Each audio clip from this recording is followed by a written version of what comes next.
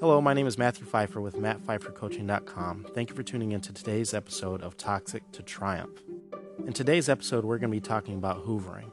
What is it? And why is it done? When the narcissist or the toxic person is trying to get me back, how do I know that this time will not be different? I explain all this and more in this episode. I'm looking forward to having this conversation. Talk to you soon.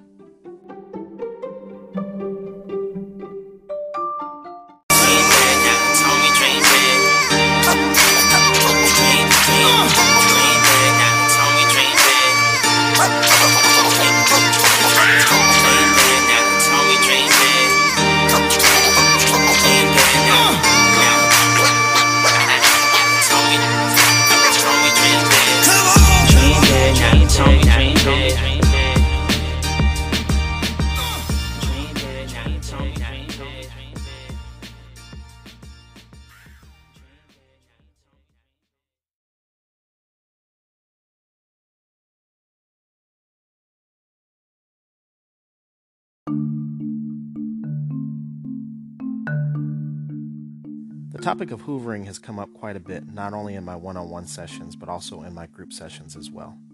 In this episode, I want to make clear what hoovering is and what it is not. In other episodes, I've talked about the three phases of narcissistic abuse: idealization phase, devaluation phase, and the discard phase. Each one of these phases has a few subcategories. Hoovering happens to be a subcategory of the discard phase. It doesn't matter if you're the one that discarded the narcissist or the narcissist is the one that discarded you. Hoovering happens to be a part of the process. The term hoover actually comes from the vacuum cleaner, Hoover. The reason why it's called hoovering is because of the narcissist's attempt to try to suck you back into the relationship. Now I want to pause there for a second, because anyone who's been through a breakup knows that people oftentimes will break up and then miss each other and have regrets of splitting and want to get back together. Now I would like to explain the difference. Quite often in a good and a healthy relationship, two people will have a blowout, will have an argument, or will just have a disagreement, and will end up splitting. Will end up breaking up. They may say things, and they may even do things that both will regret. However, both typically will agree that even though the relationship will have its ups and downs, that overall the relationship was good and healthy and non-abusive and non-toxic. And both will also agree that this was a one-time isolated incident and will choose to work things out. Hoovering is a little bit different. Hoovering is a bit different. It happens after discard and after an abusive pattern has been established. Hoovering has less to do with being solutions-based and trying to work things out and trying to be cordial, and more to do with narcissistic supply. In essence, the narcissist is either A, not ready to move on because they don't have anything else lined up, or B, the person that they were ready to move on with, it didn't work out with them. Or C, this is a triangulation attempt.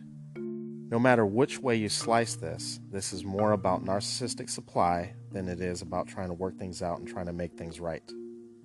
There are no limits to what the narcissist will do to try to get you back.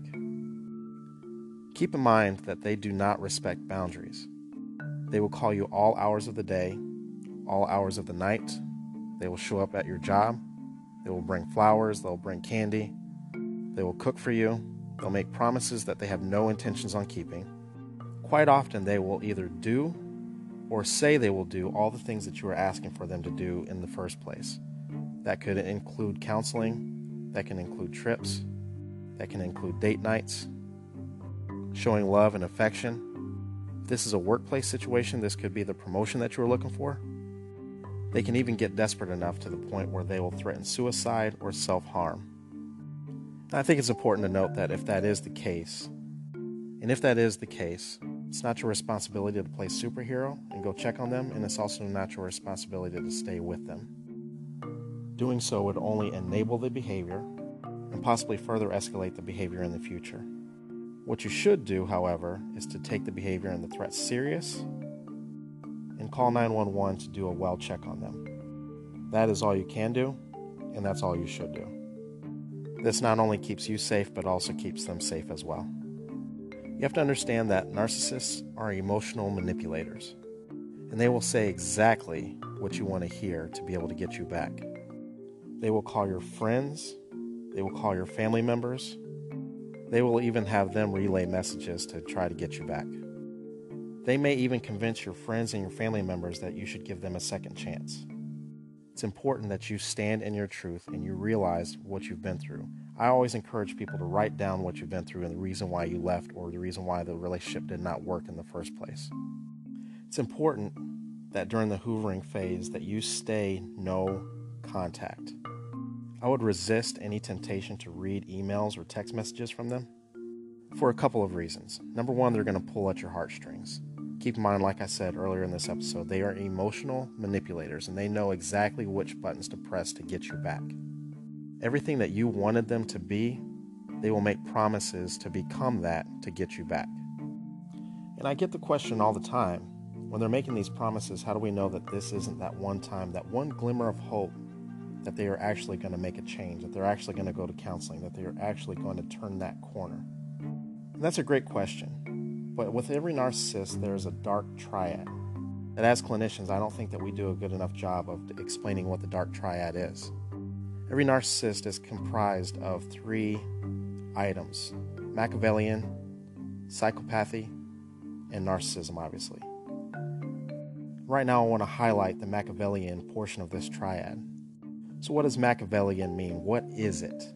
It's the ability to spin any and every situation into your favor. And I'm sure that anyone who has had any type of experience with a narcissist just said to themselves, "Oh my God, I know exactly what you're talking about." So let's pretend for 1 second that everything that the narcissist is saying about the changes that they're going to make are 100% true and 100% accurate, and that they have every single intention on becoming exactly what you're looking for. If you have experienced these Machiavellian moments with the person that you're with throughout the relationship, even if they are being truthful and accurate and have every intent on becoming what you are asking, eventually they are only going to spin this into their favor anyway. Which brings me back to my original point. This Hoover attempt has nothing to do with you. It has nothing to do with trying to get this relationship right, and this is not solutions-based. Hoovering is all about them. This is about their narcissistic supply. This is about them fulfilling their needs. So even this Hoover attempt is another Machiavellian situation. So I hope this episode has brought some clarity to what hoovering is and why it's done. I'm sure this will not be the last time that we talk about hoovering on this podcast, but it is important for us to know that the Hoover attempt has nothing to do with you. It's nothing to do with being solutions-based, but it has everything to do with the narcissist trying to fulfill their own needs. So thank you for listening to this episode of Toxic to Triumph. I'm Matthew Pfeiffer with mattpfeiffercoaching.com. If you have a question that you would like for me to answer on a future podcast, go to mattpfeiffercoaching.com. Go to contact, send me 3 paragraphs max. Be very, very direct and very specific about your question. I'd be happy to answer any question that you might have. Just give me a little bit of time to get to it because I do have to get to my paid coaching sessions first. If you'd like to work with me one-on-one, you can also go to mattpfeiffercoaching.com, go to the products tab, select whichever product you feel works best for your situation, and I will talk to you soon.